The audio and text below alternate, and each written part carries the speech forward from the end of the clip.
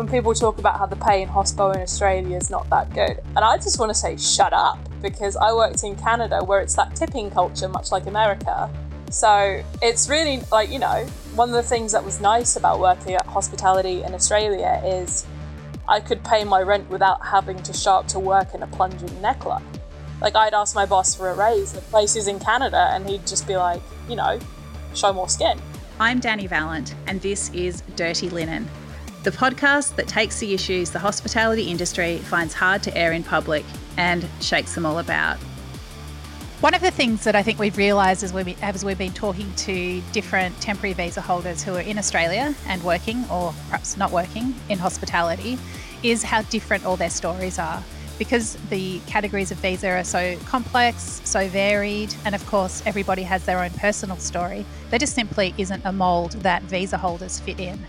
And that's why when the Prime Minister, as he did in early April, says something blanket like go home, if you can't sort yourself out, then go home, it just strikes people in all kinds of different ways. It has many different meanings. It's a statement that simply doesn't make sense for someone like Anna Bailey. Anna is a dual British-Canadian national. She's been living in Melbourne for a couple of years. And when you hear her situation, you'll realise how easy it is for people to simply fall through the cracks, not only here, but in the other countries that they've lived. So Anna, welcome to Dirty Linen. Thank you for having me on the show. Thank you for sharing your story. It's an interesting one. Do you want to outline a little bit about your situation? Yeah, so I was born in the UK to a British father and a Canadian mother. And then when I was 12, we moved to Canada. And I was there till I was about 24. And then I left and I was doing some traveling. I was living in Argentina before I moved to Melbourne. And now where I sort of stand is like when the pandemic hit in Australia. So actually, just to backtrack a bit. So when I first came to Australia, Australia has reciprocal agreements with certain countries, and one of them is the UK. So when I first got here, I decided I would go and register for Medicare because the government website said that I was eligible to. And then when I got to the Centrelink office, they said, you haven't got a British address, you're not eligible. So then I had to sort of mad panically try and figure out health insurance, which was a horrifying experience.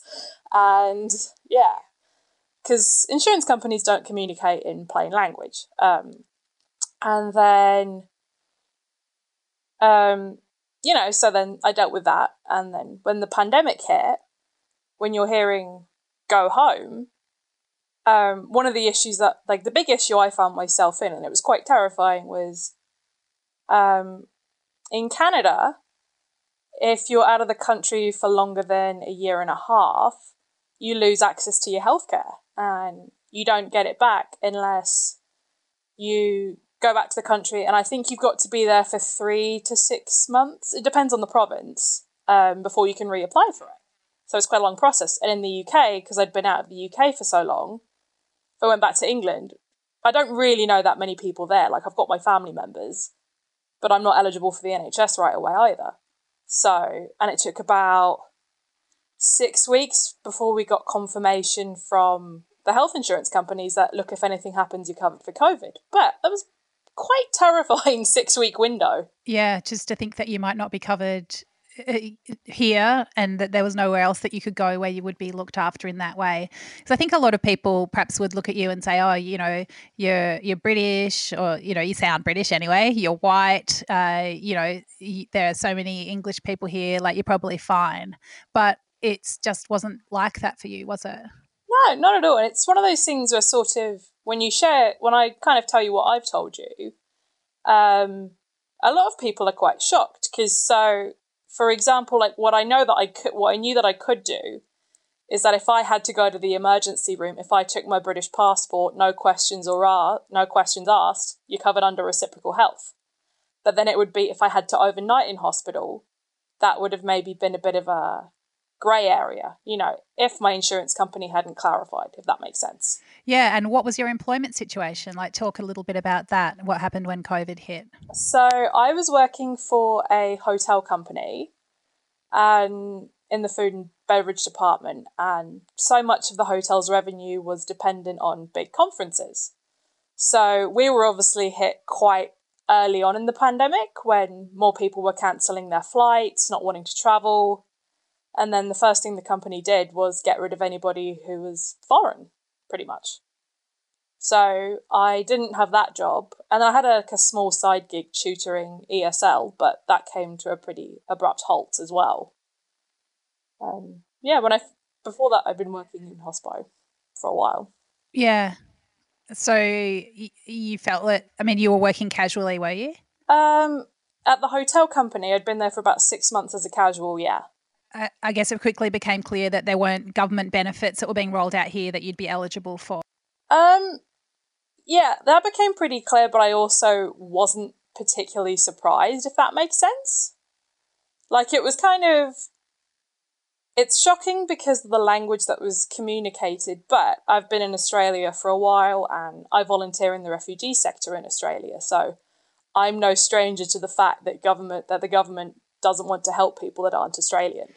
Yeah, well, I know that you're a volunteer at the Asylum Seeker Resource Centre, so I guess you would have seen and heard no shortage of distressing stories about the way that some migrants are treated here and the way that they're left out, and lines are drawn in places that make it that make people feel very other and not included in the lovely concept of Team Australia.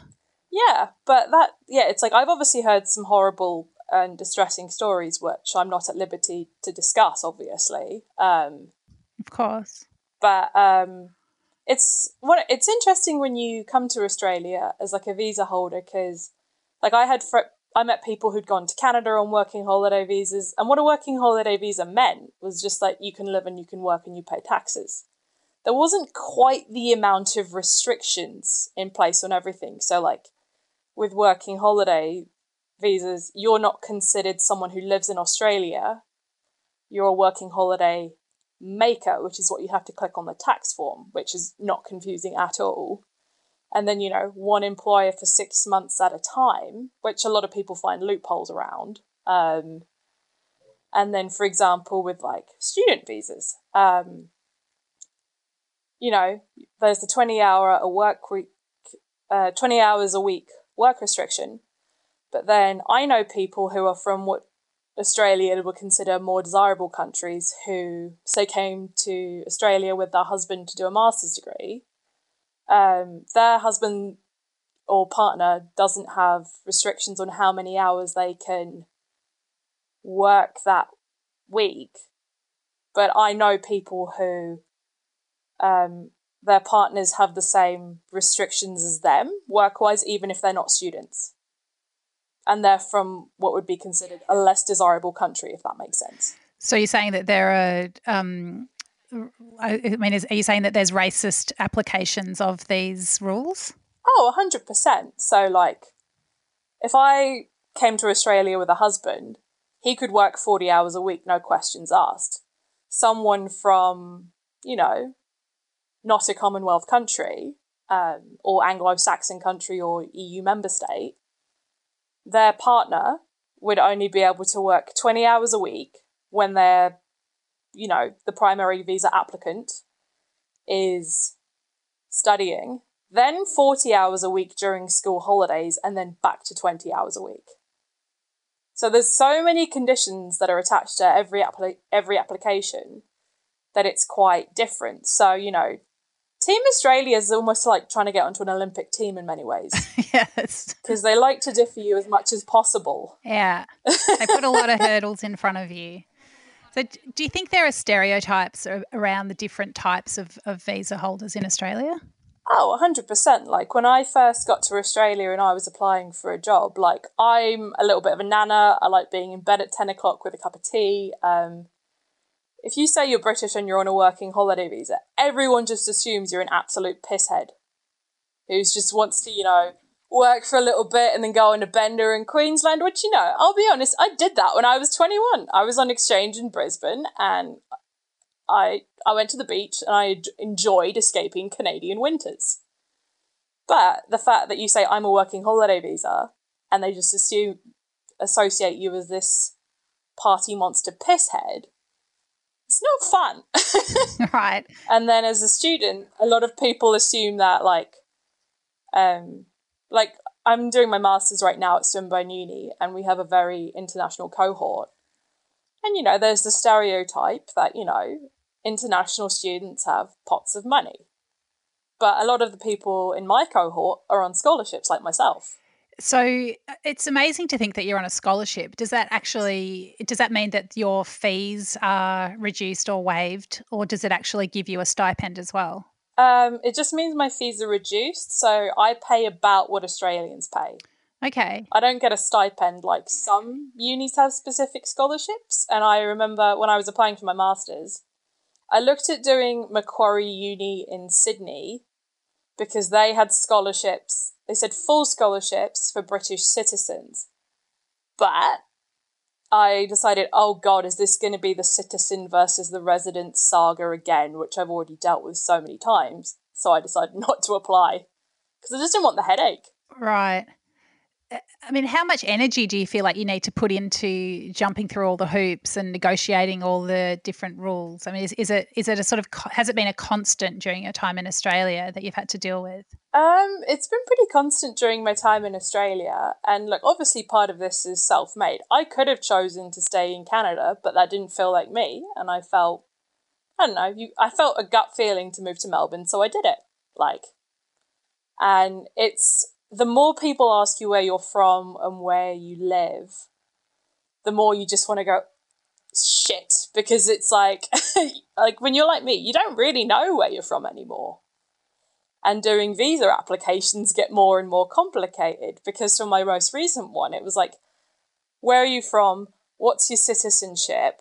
Do you have another citizenship? What's your primary country of residence? And because I was listed as a working holiday maker, I'm like, and that's what I have to click on the tax form. Even though I've been renting an apartment in Melbourne for 2 years, I'm just like, I have no idea what I'm doing with this, and I'm just going to wing it and hope for the best. Right? Yeah, it doesn't gel with the life that you're building for yourself. I mean, you're studying for a master's. You built a life here. You're definitely not backpacking around the place. So yeah, but it's funny. It's like really trying to squish square pegs into round holes, isn't it? It just doesn't align. There's also something that you discovered about tax and the way that the Australian government taxes working holiday visa holders. Can you talk about that?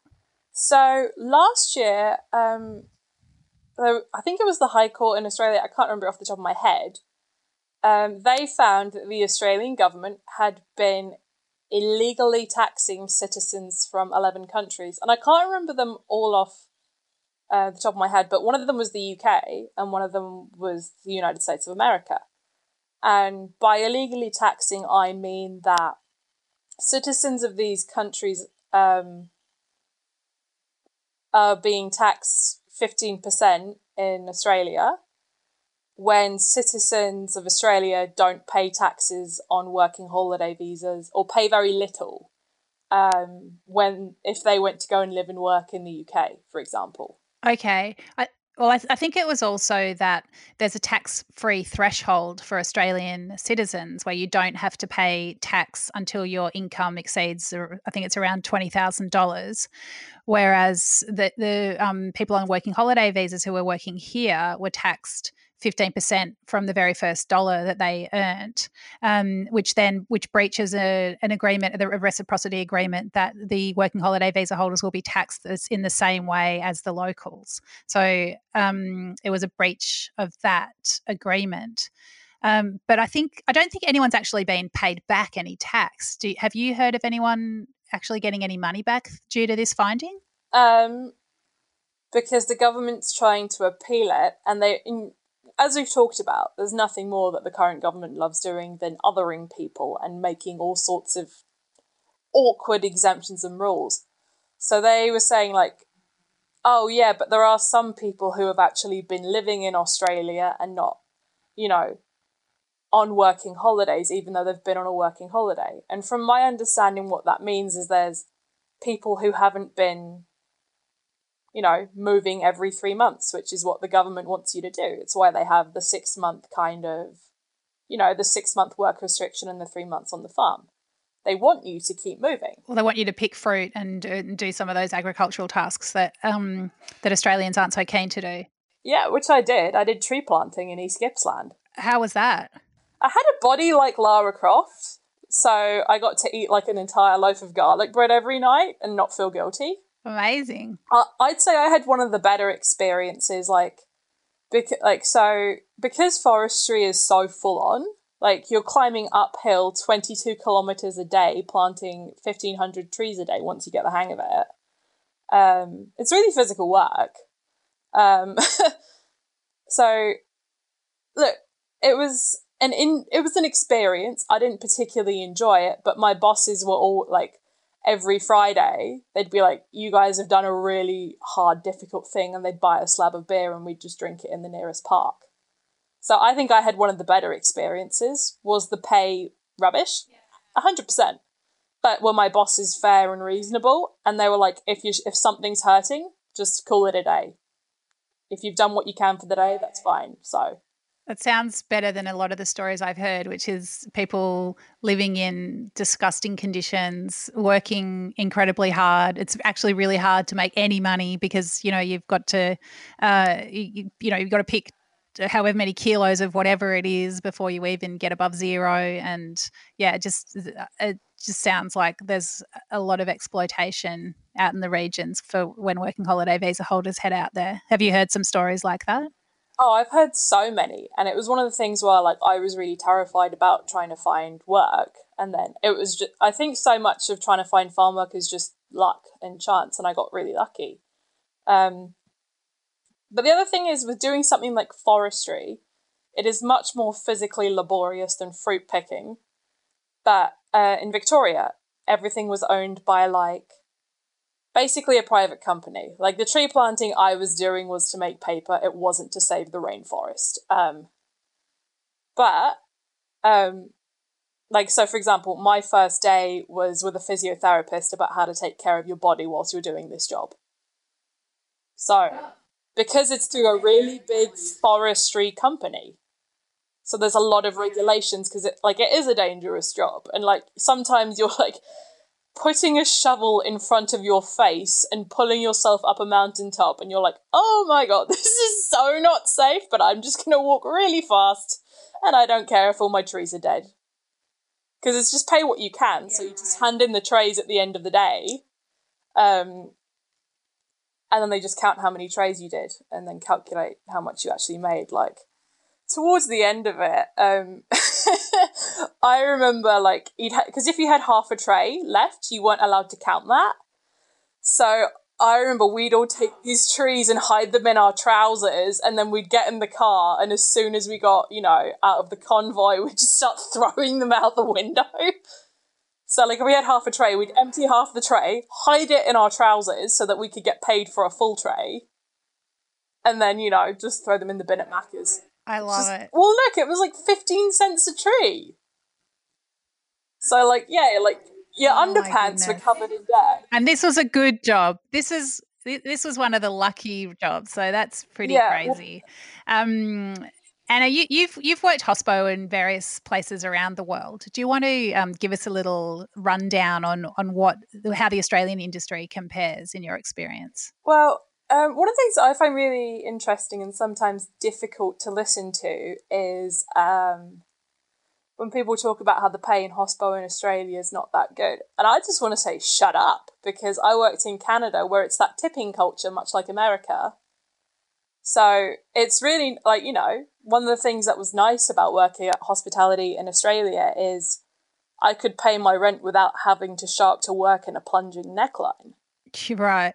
I'd ask my boss for a raise at places in Canada and he'd just be like, show more skin. Whoa. Or the other thing is if you worked as a waitress in Canada, you had to, if you didn't make enough money in tips, you had to if it was really slow, whatever, you had to kind of pay out of your own pocket to make sure the kitchen got covered for tips as well, which is just revolting. That's not right. That's terrible. It sounds quite diminishing as a person, like to be, that's really tough. I mean, did you do that? Like, did you show a bit more skin so that you could make a bit more money? Yeah, I did that when I was a barista in Canada. So, because that's what I was doing. Like, I was baristaing, and then I had friends. Like, I had an Aussie mate of mine who was working as a waitress at a pub, and she's the one that told me about the whole. If she didn't make enough money in tips, it came out of her bank account to cover the kitchen. But yeah, I would definitely show a lot more skin. I'd have to be like perkier, and obviously, like being a barista, you're meant to be perky, which I'm more than happy. Like, it's fine. Like, being a barista in Melbourne's a different ballgame, though, because you're like royalty. You're like neighborhood royalty. You're like, and especially like I've worked in very affluent areas of Melbourne where people spend $70 a week on coffee. And they'll be like, no, I want you to make it because the other girls don't know how to make the coffee how I like it. So entirely different ballgame. But I noticed more racism in the hospitality industry in Australia, though, than Canada. Like, Canada, you have to show more skin. But at one of the places I worked at, which I'm not going to name, that's the worst place I've worked in my entire life. And some of the things that I saw there and how some of the staff were treated and how me being white as a barista was making more money than a qualified chef from somewhere else. That shouldn't be happening. And I wouldn't wish anybody the experience of working for the company that I worked for. That's really shocking to hear. And I mean, was there any pushback on that? Like, did anybody say anything? Was there any effort to change that situation? Well, people kept quitting. Like, I lost count of the amount of chefs we went through that year. I was the one that tended to speak up most because I made very good coffee, so they couldn't really get rid of me. But also because a lot of people just didn't feel comfortable speaking up. So I sort of felt like, this isn't right. I'm going to say something. If they have a problem with it, fine, I'll find another job. Do you think that all the things that you've been through have turned you into a person that's able to speak up, or do you think that it's just something inherent in your personality? Probably a combination of both. Like, I've always been like a little bit of like a loudmouth and quite cheeky. Like, being from England, we're not afraid to kind of call bollocks, right? Like. Well, it depends on where you're from in society. Like, I like to say, like, in England, you get the, yes, cup of tea spectrum of society, and then you get piss off wank face at the other end. And I would say I'm closer to the more piss off wank face. Like, just, yeah. So, I don't know. I think it's one of those, but I also feel like if you're doing a bit better than other people, and you know that you have a certain level of privilege, and that if you say something, the chances of you getting in trouble are,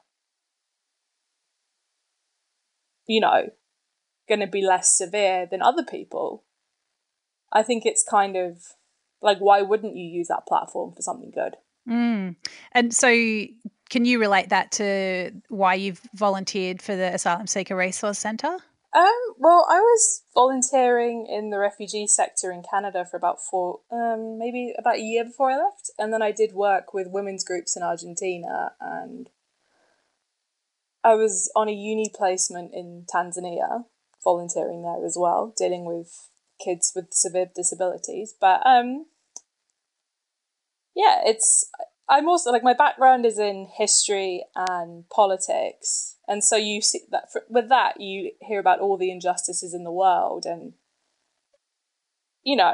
one of my motivations to volunteer at the ASRC is, this is going to go, like, 20, 30 years from now, this country will be apologising to refugees for the way they were treated, much like they apologised to the stolen generations. And at least I can say I was on the right side of history. And I did my bit to do something better for people in really difficult situations. How are you feeling about stage 4 and where Melbourne is at the moment? Honestly, I'm relieved.